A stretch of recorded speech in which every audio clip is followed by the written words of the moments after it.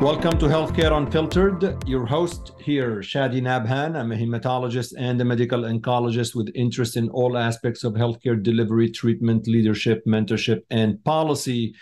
Look, there's a lot on social media about the finances pertaining to healthcare professionals.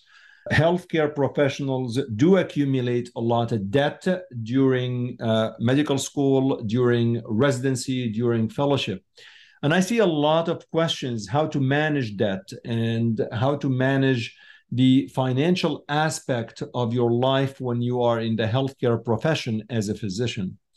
And I came across Tyler Olson, who has really been wonderful in providing much of free advice on social media. So I approached him and asked him to come on the podcast to talk about financial advice and financial planning to physicians and medical students as they go through their career. Tyler owns his own Olson consulting firm, which is a registered investment advisor. And really, he has been instrumental on social media in providing a lot of advice. Obviously, as you know, this podcast is not sponsored by anyone. I do not make any money, so that is my financial disclosure. And obviously, no one is getting paid to appear on this podcast. But, you know, if you play your cards right, as a guest or as a listener, you could get one of my Healthcare Unfiltered podcast t-shirts. These are the famous t-shirts that you see them all over social media. Do not forget to reach out to me by Twitter or by email. Before I air this podcast, please don't forget to let me know how I'm doing. You can direct message me on Twitter. You can at Shadi Nabhan. You can visit my website, shadinabhan.com, and let me know how I'm doing. And as always, reach out and provide any suggestion or advice.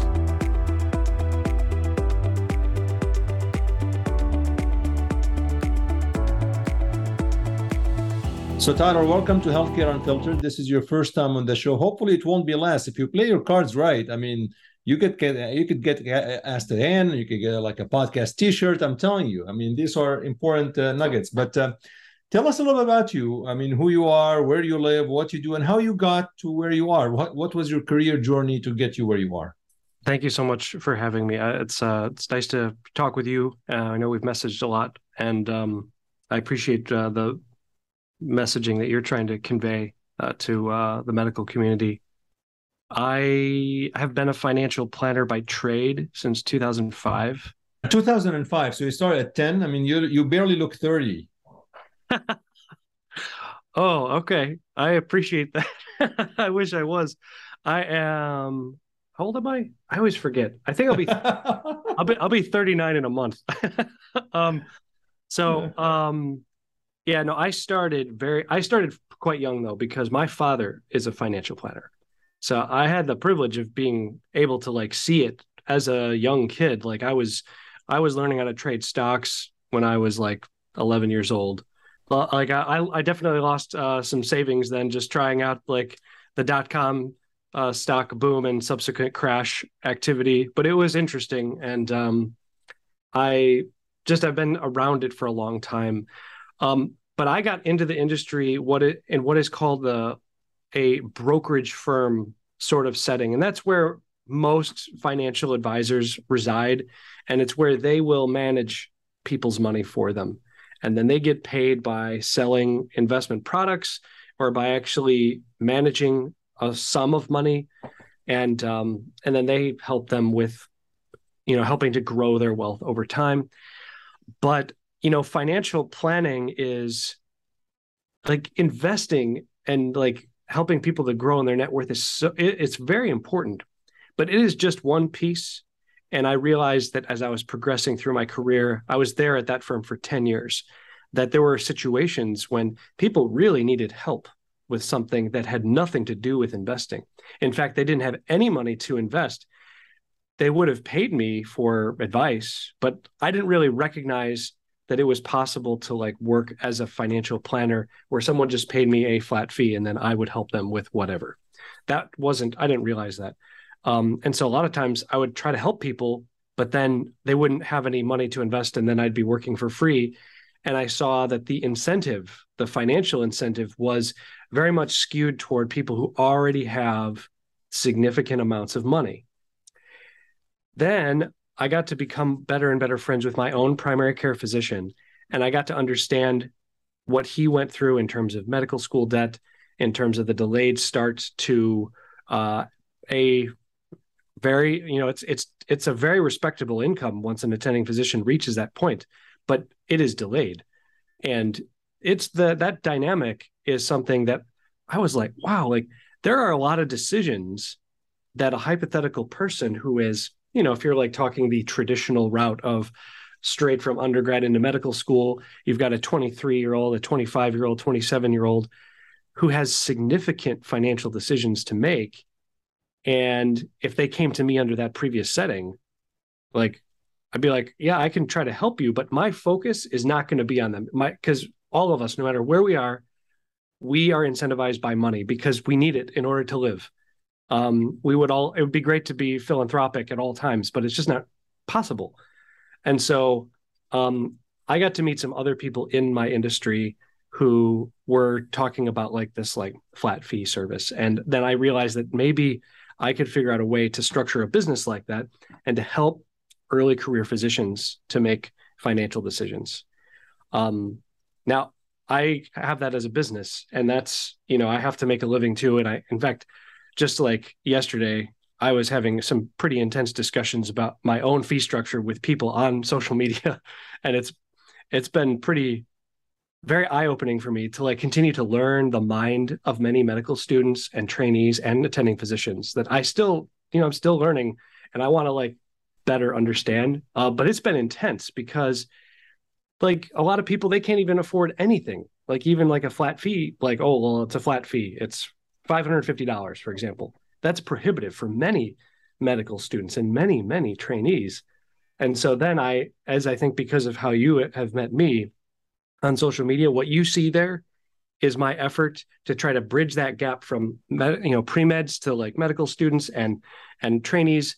If they have financial decisions to make, can they find a safe place to learn without having to, fully trust their minds and decisions to someone that is being paid? That's like, I respect my industry. And like, I think there's a lot of good people that do good work, but there's a huge gap between those that can like afford like full on services and like the need. Like there is a huge need. And so what you see there is me trying to be like, here, let's try to flood the community of people in medicine on Twitter in particular with as much information as possible that is reliable and simple, and then they can figure it out and then move on and continue with their learning and training. Very interesting. Tyler, I want to get back a little bit when, in financial planning, what school is that? Did you go to like what college, graduate degree? What's the career path to become quote unquote financial planner? That's a great question. And another issue of our industry. I don't even know if you need to have a high school diploma. That's funny. Yeah. Well, it's a huge problem because like, how does one decide like, oh, a financial planner is worthy of my trust? Why? Like, what is the educational background? Now, there are private organizations such as the Certified Financial Planning Board, CFP is the designation. And you have to have an undergraduate degree. And then you also have to go through some supplementary courses that are pretty intense. And then you have to take a couple of exams. It is very intense.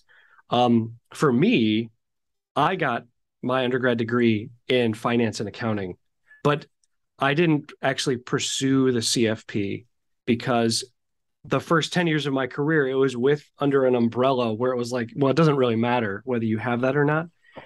Now, like, I don't, just later in life, like I've got other things. Like I don't want to deviate my time to like additional study because there's also something to be said for experience. Now, sometimes people are like, oh, are you a CFP? I'm like, no. But I try to demonstrate trust in other ways.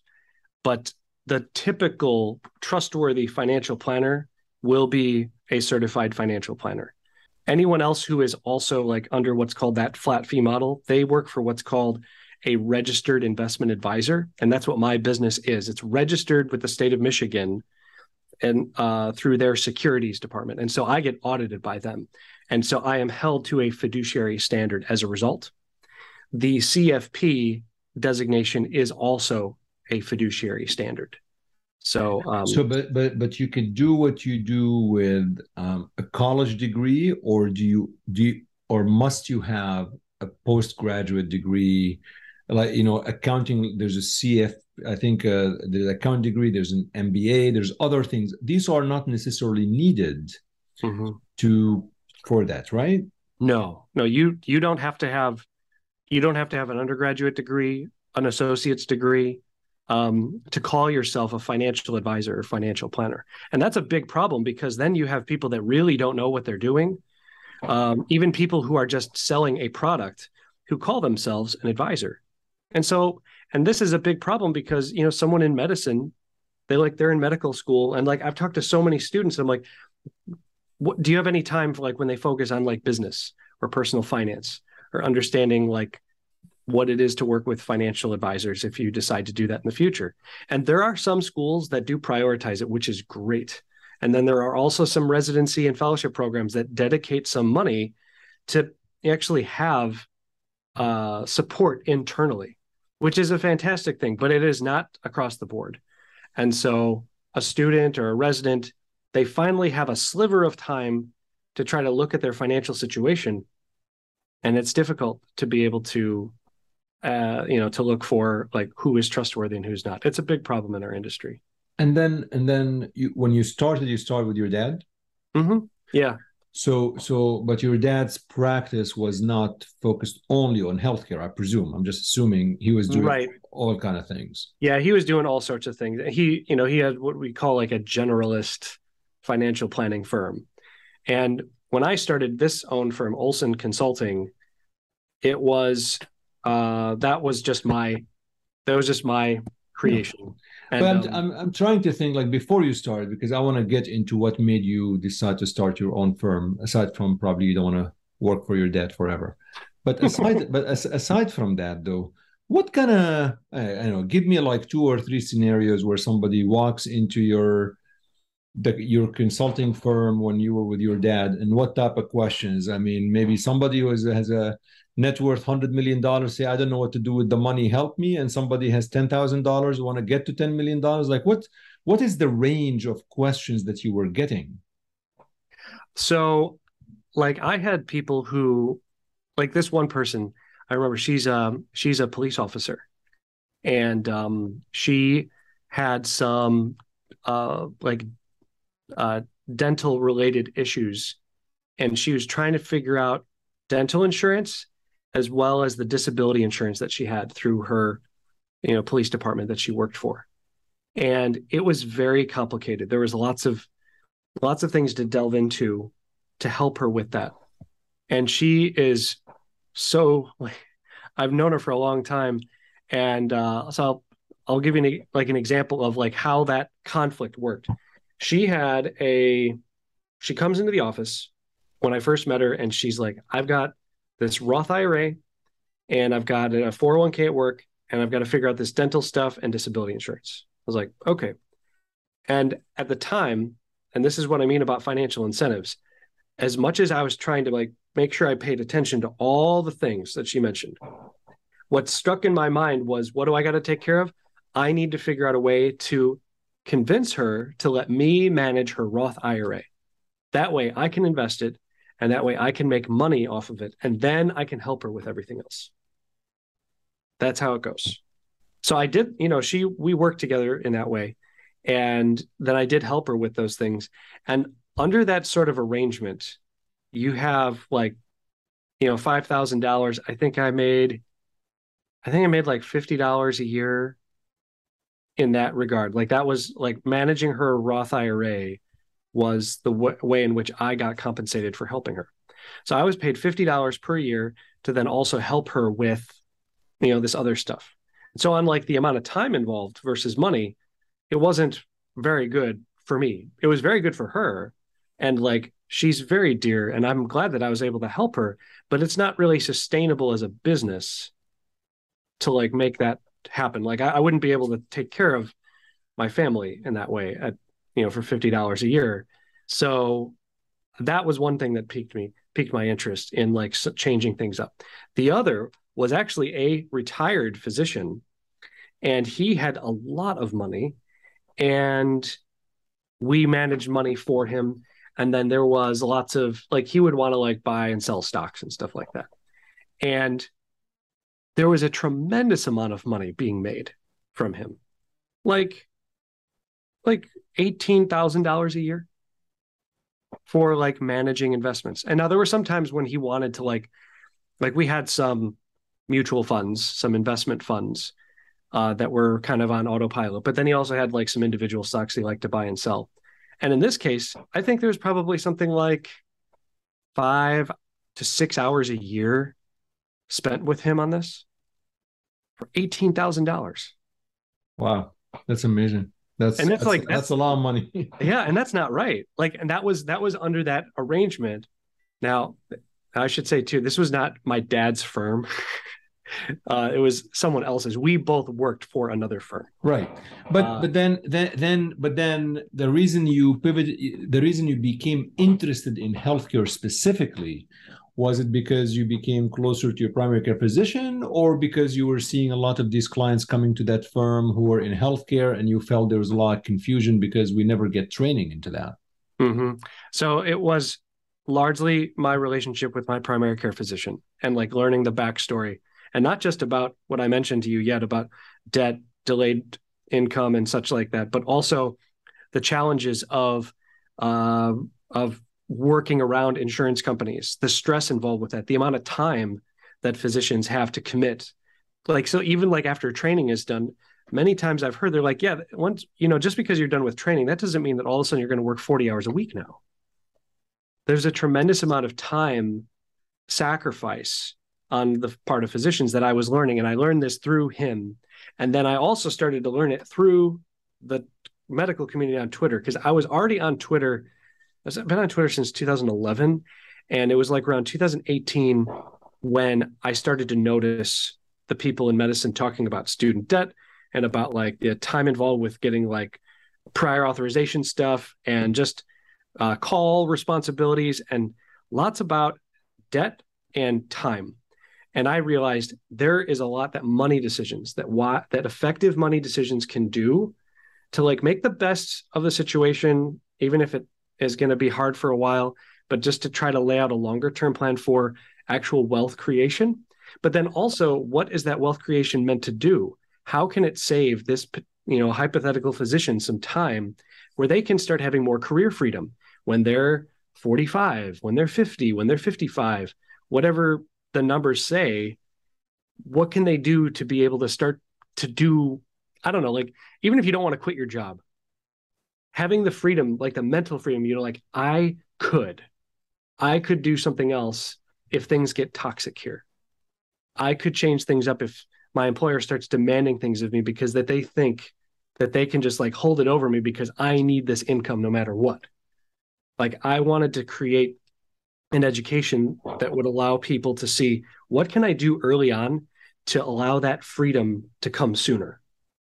Okay, well, that's actually a perfect segue in terms of what can you do early on, because I agree with you. I think financial freedom, in my view, in my humble view, is not about the fact that I want to go and buy whatever I want. I view financial freedom about I get to do whatever I want. If I choose, to just take a 6 months off and just sit down and do something else, I want to be able to do that. So, you moved on, you pivoted, and you opened your own consulting firm, which is Olson Consulting. Mm-hmm. Is it only for healthcare, or is it also healthcare is just one part of what you do, or is it completely a healthcare consulting firm? I mean, as far as my intentional efforts, it is completely for those in healthcare. Okay. Sometimes I get a person here or there who's not in medicine who will approach me and they'll say, hey, I'm not a physician, but can we work together? And like that works from time to time. So I'm not like, I don't like shut it down, but I'm also not, I also am not like, oh yeah, like I'll work with, like I don't even do a lot of outreach in terms of like, I want to work with physician's assistants. I want to work with registered nurses. Like I do sometimes because they approach me, but my outbound communication is exclusively to physicians. So early on, I think it goes without saying that, somebody who wants to get into medical school, they got into medical school. A medical student is probably focused on learning as much as possible, absorbing the information, passing the test, the exams, and, hoping to get into a good residency spot that he or she really aspires to be at. I'm assuming, and correct me if I'm wrong, that probably the last thing on their mind is financial quote unquote planning. What they're thinking about, I have a lot of debt I need to pay.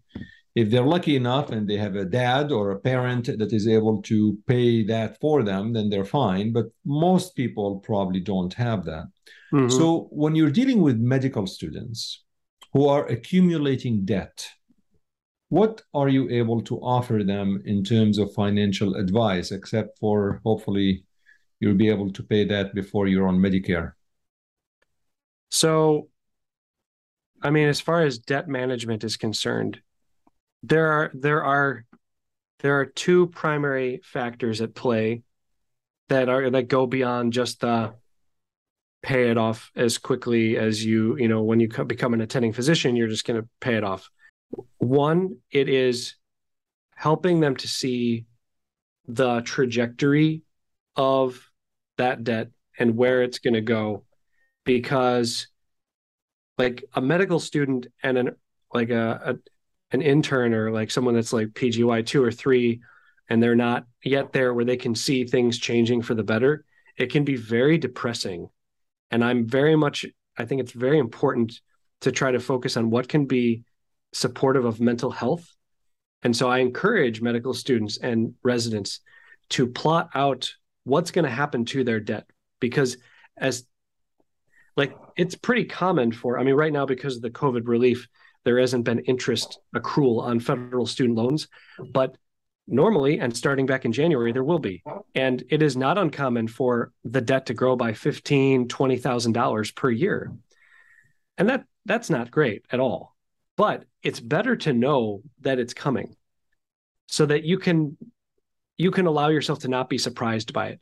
You know it's going to be bad, but it's better to know how bad it's going to be. And then also see, okay, I'm done with training. What's going to happen after that?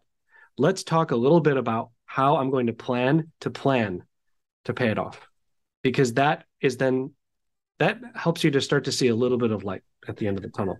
Tyler, are there statistics into what is the average or the median debt that a medical student has after completing medical school before they start residency? What are we talking about? What's the average in the US? Well, that's a difficult question to answer, because in fact, Medscape did a poll on that just a couple months ago, and they're trying to break it up. They're trying to get a little bit more nimble about the data, but it's hard because I think there's something like 22% of graduating medical students have no debt, whereas the other 78% do to some degree, and it tends to be in like the 250,000 or more range. So there's this big gap between having no debt and having like $250,000 in debt. What I don't have something to rely on that is extremely wide and assuredly accurate, but in the range of $350,000 is a very, very common number that I'm seeing. Okay. I see some that are north of 500. I see some that are like a little bit under 200, but most people that I have interacted with who have funded their medical school education with debt are in the $300,000 to $400,000 range. So the folks who are lucky, 22% did not have a debt. I think that's, we can talk about them later on, but we're going to focus a little bit more on the folks who actually graduate medical school and have some element of debt, which, I think the 300 to 350 sounds believable, to be honest. I mean, again, it does pass the smell test. I realize some folks probably less, some folks are a little bit more, but 300,000 seems to be reasonable to believe. So during medical school, is there anything the medical student could do whatsoever aside from meditating, I guess, and just, hoping things will get better? And I get the planning piece, so you plan, but is there anything they can actually tangibly do in preparation? The one thing that they can do is learn how to manage cash flow. And that's a term I use more often than budgeting, because budgeting is more about individual expenses and understanding, well, what do I pay for and how much do I receive in loan distributions or disbursements? And that's important to know. But cash flow is more of like a historical meaning to it, because what you want to see is learning how your money is moving. You get a loan disbursement in September, and then it slowly trickles down until January, and then you get another loan disbursement and it goes down. But over several semesters, what is happening to that bottom line? Right before you get a new loan disbursement, where is it at? Have you spent everything? Have you spent more than everything? Are you building up credit card debt? Are you not spending it all, and are you saving something? Now, how realistic it is for a medical student to save some of their loan disbursement is very subjective. And I hold no judgment against medical students that accrue credit card debt, because I think that there's just way too many scenarios to say whether it is always possible to just rely on your federal student loan disbursements.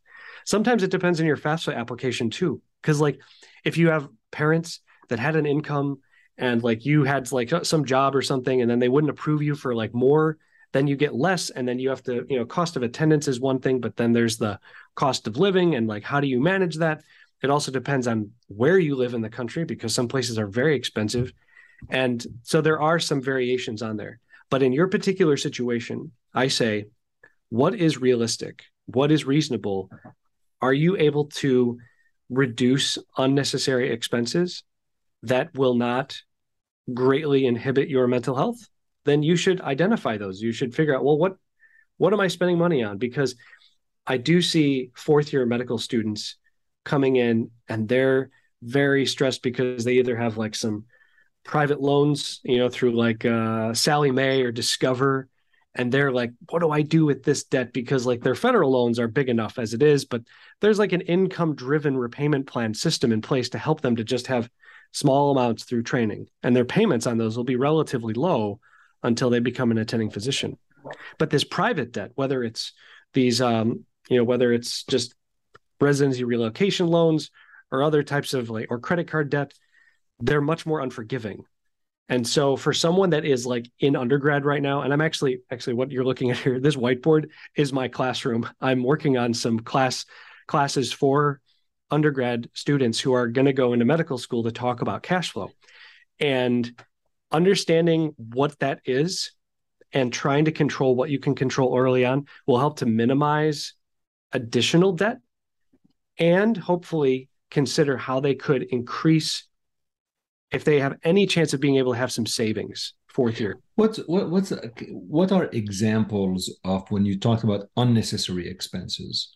Just examples of some of these pitfalls that you really, really feel are easy to avoid or mitigate without, because you mentioned without affecting, quote unquote, your mental health. So I'm trying to get an example.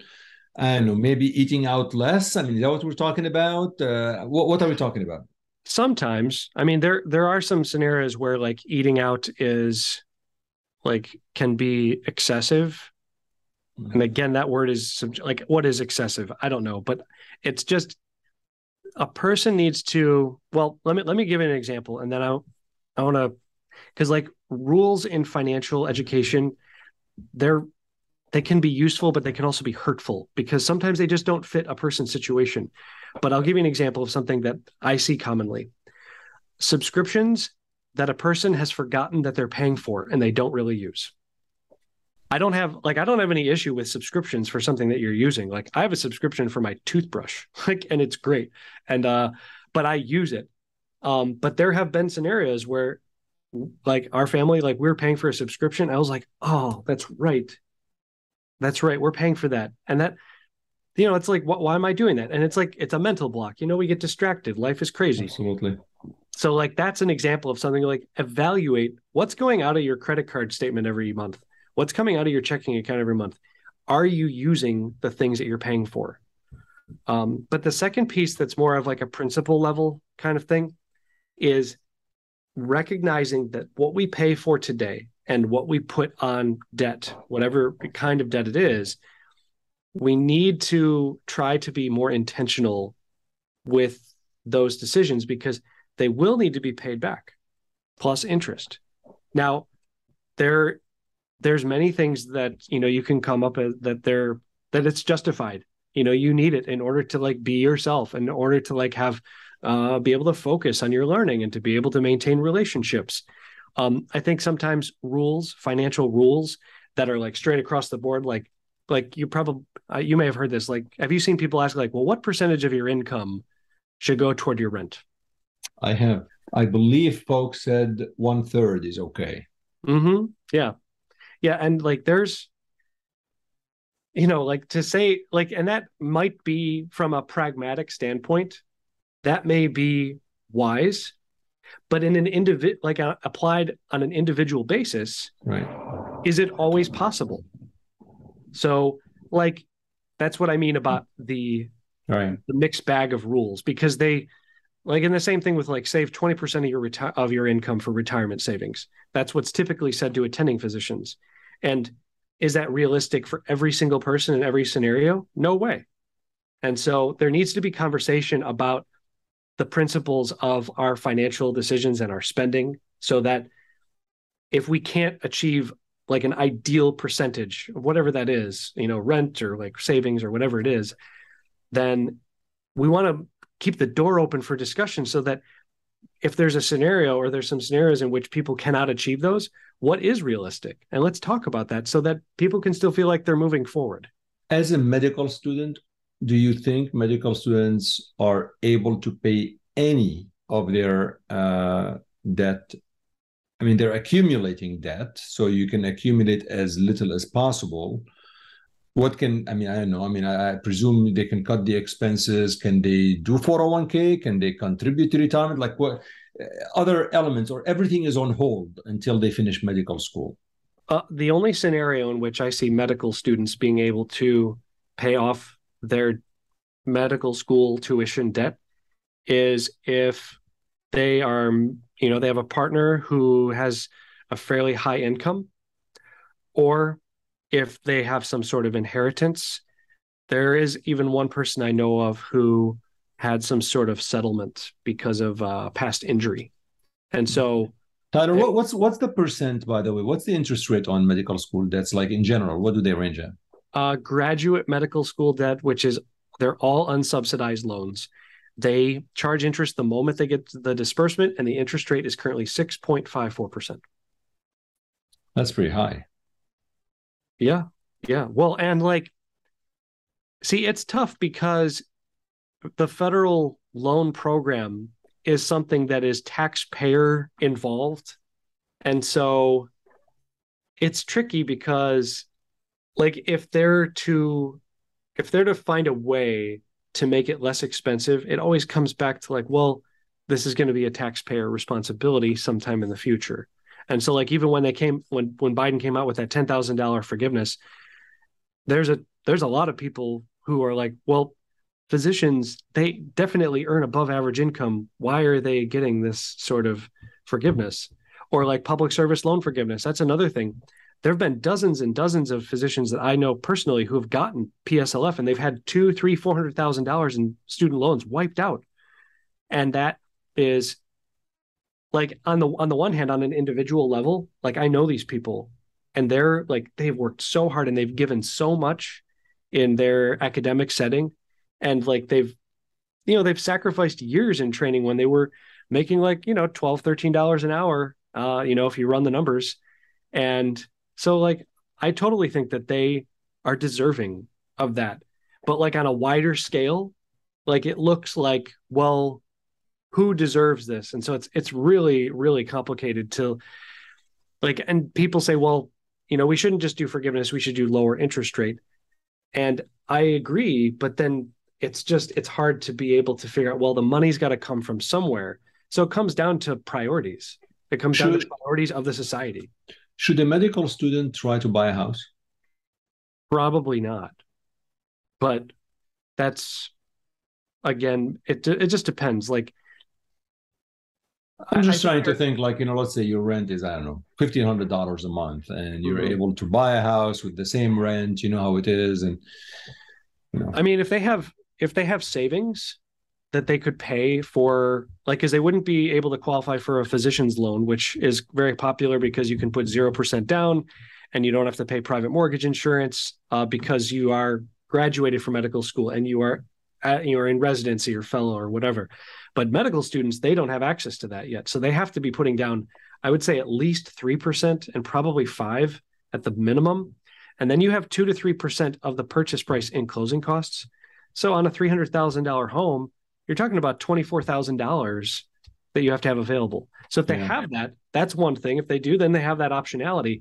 But then the second thing is where are they going to go? Because there are some medical schools, like I know someone who had it in their arrangement with their medical school that then they would proceed to go to residency right at that same location. And then they're not moving. So then it could make sense. But like so many other, medical students, they have no idea where they're going to go. So now you finished medical school and you're starting residency. And as you know, some residencies are 3 years and others could be 5 years and others are 6 years. And what struck me is what you mentioned earlier when we started the show, that there's a lot of this delayed, there's a lot of delayed gratification when you choose a medical career, because other folks are making money, especially those financial advisors, financial planners. But then in medicine you are delaying this. So you start your medical residency. A, what can you do during residency that might actually help your plan? And B, are you able to start paying off your medical school loans while you are a resident? Being able to pay off your loans, it can be, again, the factor of whether or not you are, like, you have a spouse or domestic partner that earns an income that can help you in that way, and you have an agreement where they want to do that. If you're someone who knows that you are not going to work in the academic field after training, and you know that you will subsequently need to pay off your debt, then you might be of the disposition where you could at least pay some of the interest, but you're not really in a position to do much if you're just talking about the resident salary. Because, like, if you've got $300,000 in debt, your interest accrual is over $18,000 a year. And that's after tax money. So that comes out of your checking account after your income taxes have been paid. And so, like, if you're in the situation where if you're making $60,000 gross, that's like $42,000 a year after after taxes are taken out. And like, if we were to take that scenario and say, well, let's try to pay off $18,000 of debt every year, that means that the resident would be living on $2,000 a month in total.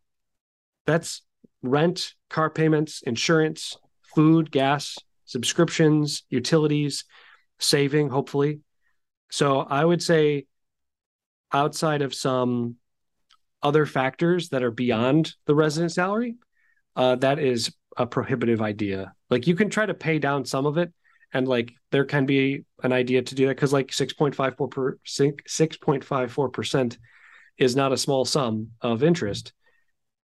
But there's other things that are also very necessary to pay for. I mean, aside from just living and being able to have an emergency fund, like, an emergency fund is so important. Even if you have federal student loans, I say you prioritize building 3 months worth of expenses into a savings account that we call the emergency fund. And because stuff comes up, and if you don't have that, if you decide, I'm going to prioritize paying off my student loans and I'm not going to have any savings, then when something bad happens, like your car breaks down or you have some other unexpected expense, a family member dies and you have to fly home and you weren't expecting it, where is that money coming from? It's going on credit card. Exactly. And so, like, even though, like, yeah, it's not great to have that interest accrual and it keeps ballooning up over time, then Like, but in the interim, there's extreme levels of stress. It goes up and down and up and down. And this is why I talk about mental health, because it is worth it to continue to pay that interest rate and build up some savings instead, uh, because life happens. So then, then you have the fellowship. I mean, now you finish residency, and some folks are able to go and do primary care or family practitioners, general surgery, whatever it is, but some do an additional specialty. I mean, as an example, I did hematology oncology, 3 more years after medicine. Some folks do cardiovascular surgery, whatever it is that they actually do afterwards. During that, I mean, can they do anything still? I mean, you obviously hear a lot of physicians moonlight and do extra shifts because they want to try to accumulate some wealth and be able to pay off some of the debt, which also takes another toll by itself because it's taken away from your downtime. I mean, you have to have, there's only a number of hours in the day. What advice do you give these folks after residency that they can possibly do differently? So, fellowship from a financial standpoint is really challenging because you really start to see your federal student loans ballooning. Like if you're if you were in a 3 year internal medicine program, and you had $300,000 in debt, now you've got closer to $360,000 in debt. And now you're going to go into fellowship and say it's going to be another 3 years. It's going to turn into, $420,000. And that's very stressful, but your income is still, it could be a little bit higher. I know sometimes fellows can make higher, like maybe like 70,000 or something. But sometimes I've seen it even be lower than what they were making in residency. So that's not a guarantee. What I recommend that they do is just can reevaluate their trajectory again, just to like kind of give them some confidence that there is a conclusion to all of this and that it will be okay eventually. Putting the student loans on the back burner is really, really important when you can't actually do anything about it. One thing to consider too is like if you're going into fellowship, there is a higher chance that public service loan forgiveness is a viable option for you because it's a 10-year commitment working in academics, and very many residency programs and fellowship programs are nonprofit organizations.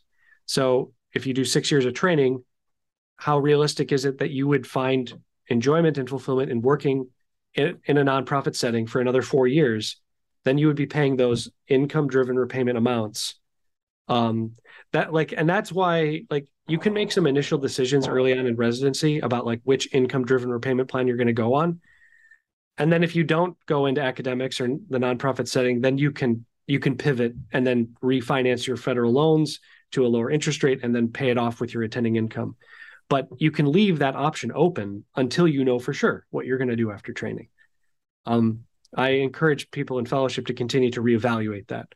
The second thing is, aside from building up an emergency fund, I think that it's very important for those in training, if possible, to contribute to either their program's 403(b) retirement plan, if their program offers a matching contribution, which that means if there's for example, a 3% match on your salary, if you're making $60,000, that's $1,800 per year is the 3%. And if they offer a 3% match, then if you put in $1,800, then they will also put in $1,800. And that is free money. Like it's like a bonus for your salary. And you should absolutely take advantage of that. And the second thing is, once the emergency fund has been established, can you put some savings into a Roth IRA? A Roth IRA is a way for you to take money that has been taxed and put it into a savings account and then invest it. And then as it grows over time, you don't pay income taxes on the growth, and you will not pay income taxes in retirement. When you are in training and your income is lower, you're in a tax bracket that is lower. And so that technically means that after tax money costs you less than it will cost you as an attending physician.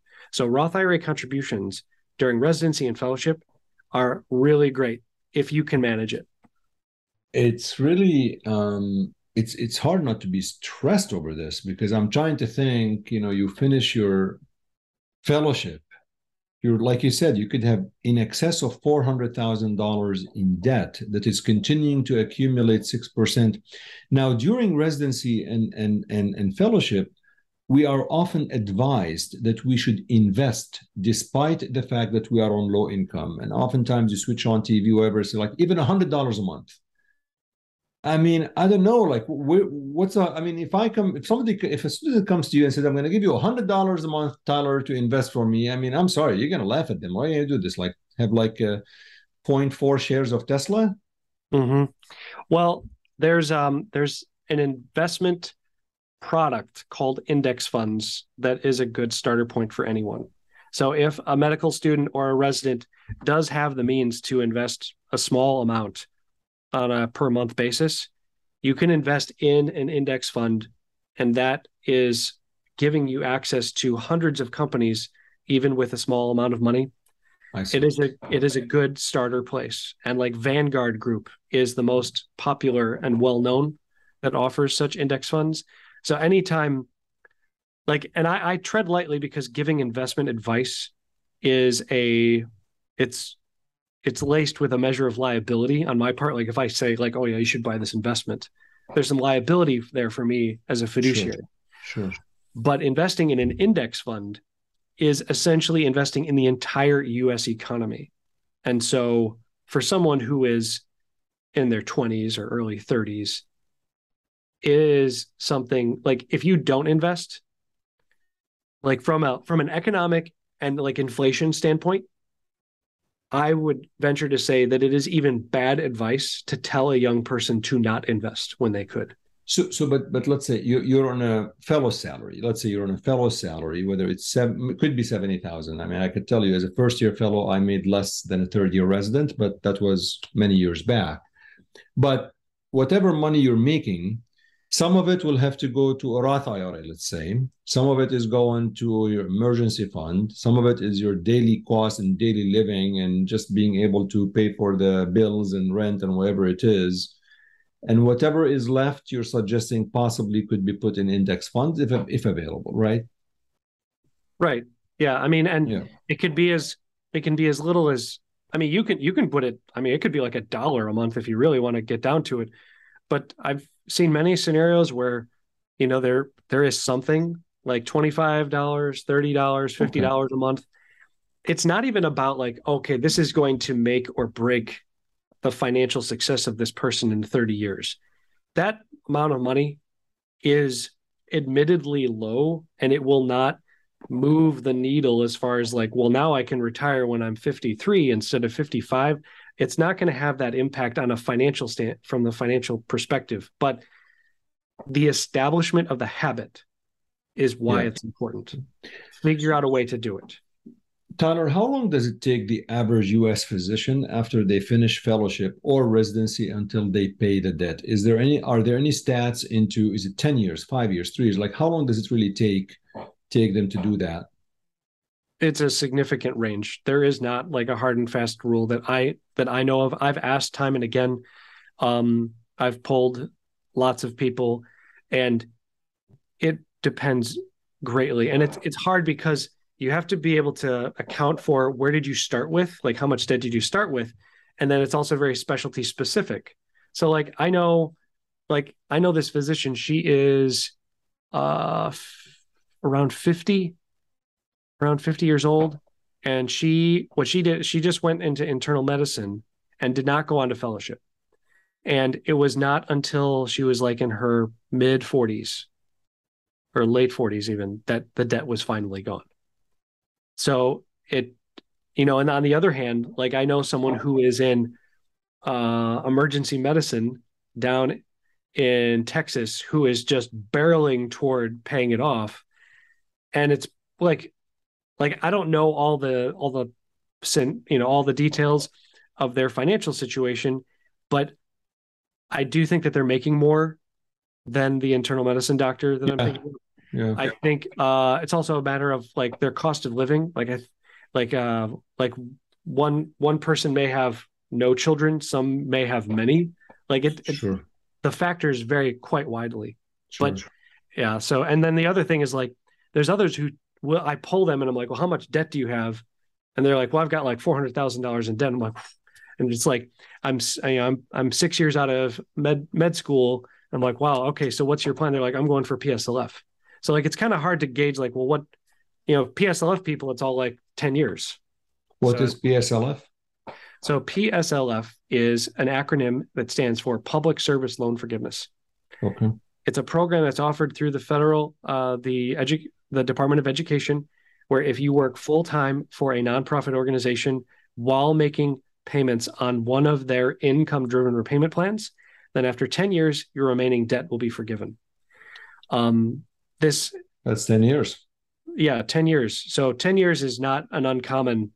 Yeah. I mean, if I was to say like on average, I'd say like around 10 years is probably not too far off from an average for someone who graduates having fully funded their tuition with debt. There's a lot of folks on social media who, if you, as a healthcare professional, whoever you are, or wherever you are on the healthcare spectrum, if you discuss finance, or if you complain about the finance, reimbursement, whatever it is, people say like, you doctors, you make a lot of money. Stop your complaining and moaning and bitching. Okay, this is not how it works. You should be like, you're making way more money than 90% of the population, which is true, frankly. I mean, when you think about it, from the median average income across the country.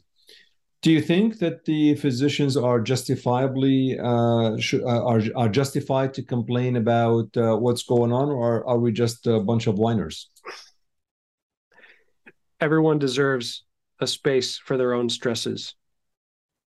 That's not to say that there aren't worse problems in the world, and it's important to simultaneously cultivate an attitude of gratitude, to appreciate the things that we do have, and that is a contributor to mental health and supporting others. That they can feel that we have empathy toward them, so that but that in no way means that physicians are not allowed to express frustration about their situation, because the dynamics of the time sacrificed, like I've been around a lot of people in medicine, a lot of physicians, and they've expressed their situation to me, and I can feel it. I can feel how strapped down many feel at times, like where they're like, I just don't have control of my life, and I don't know when I will.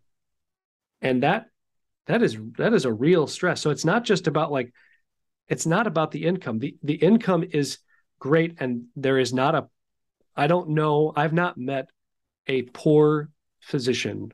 Many people have said that, like, I've never met a poor physician. They always, there's always food on the table. There's a place to live. And so it's good to, to express gratitude for having our basic needs.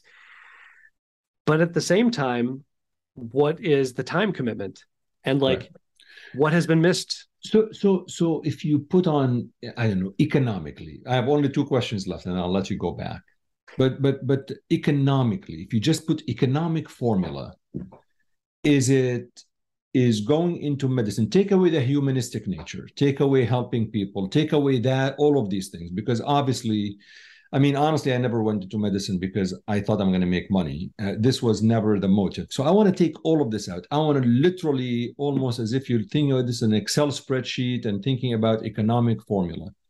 Is going into medicine a good economic financial decision?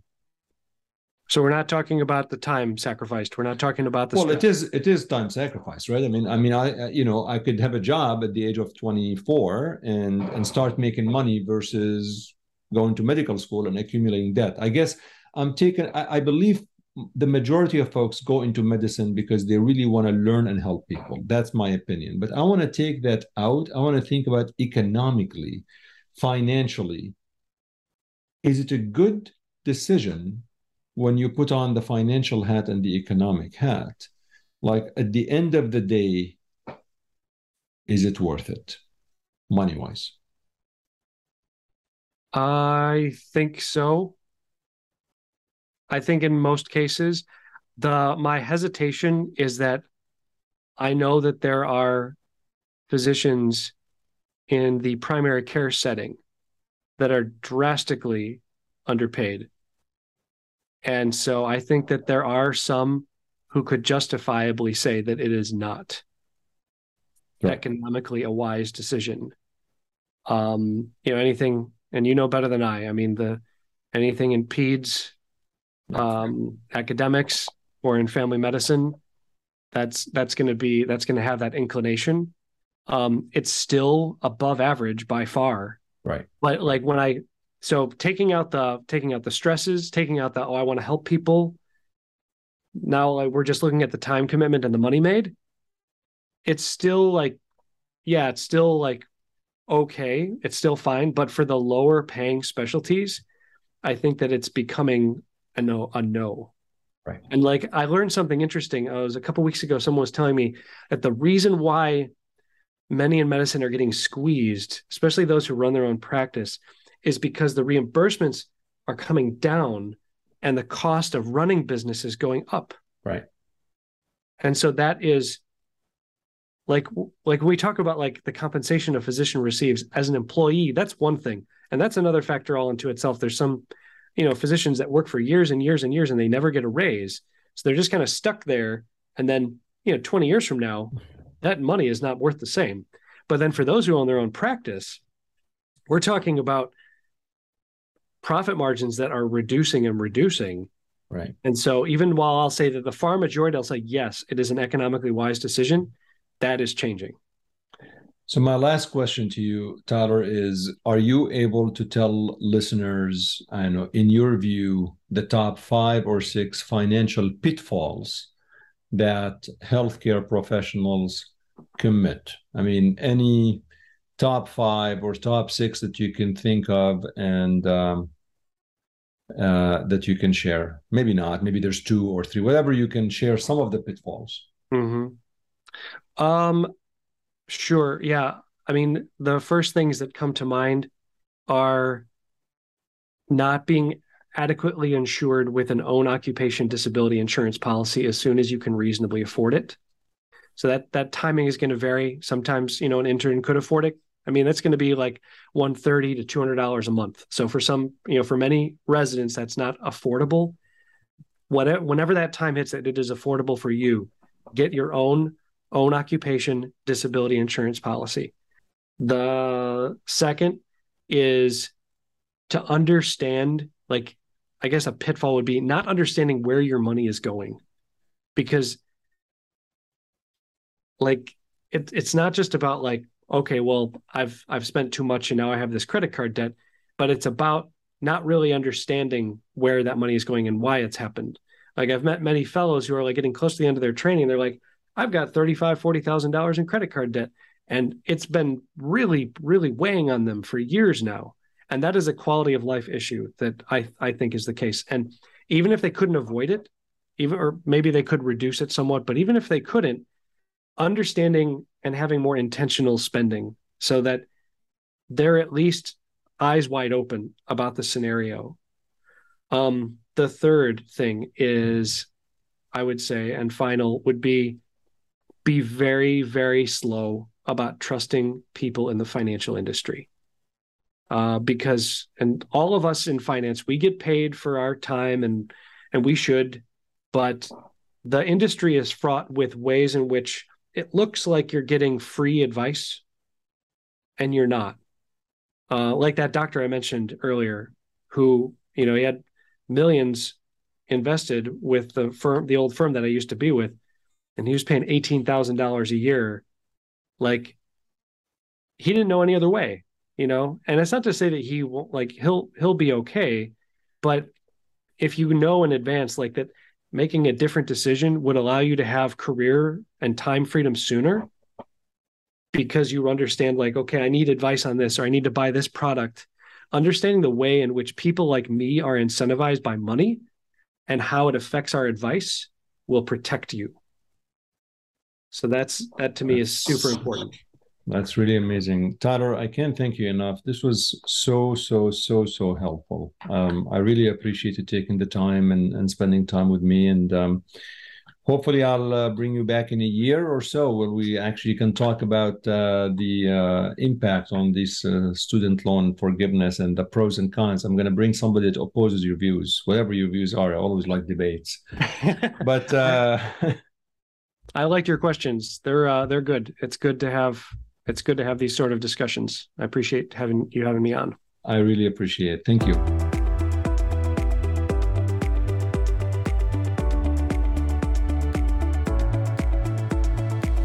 Okay, folks, thank you so much for listening. I appreciate your support and being on this podcast. Thank you to Tyler Olson for being on this podcast and for providing a lot of help. I hope you really enjoyed this podcast. This was different, this was new, and was actually discussing a lot of aspects pertaining to the financial aspect of physicians.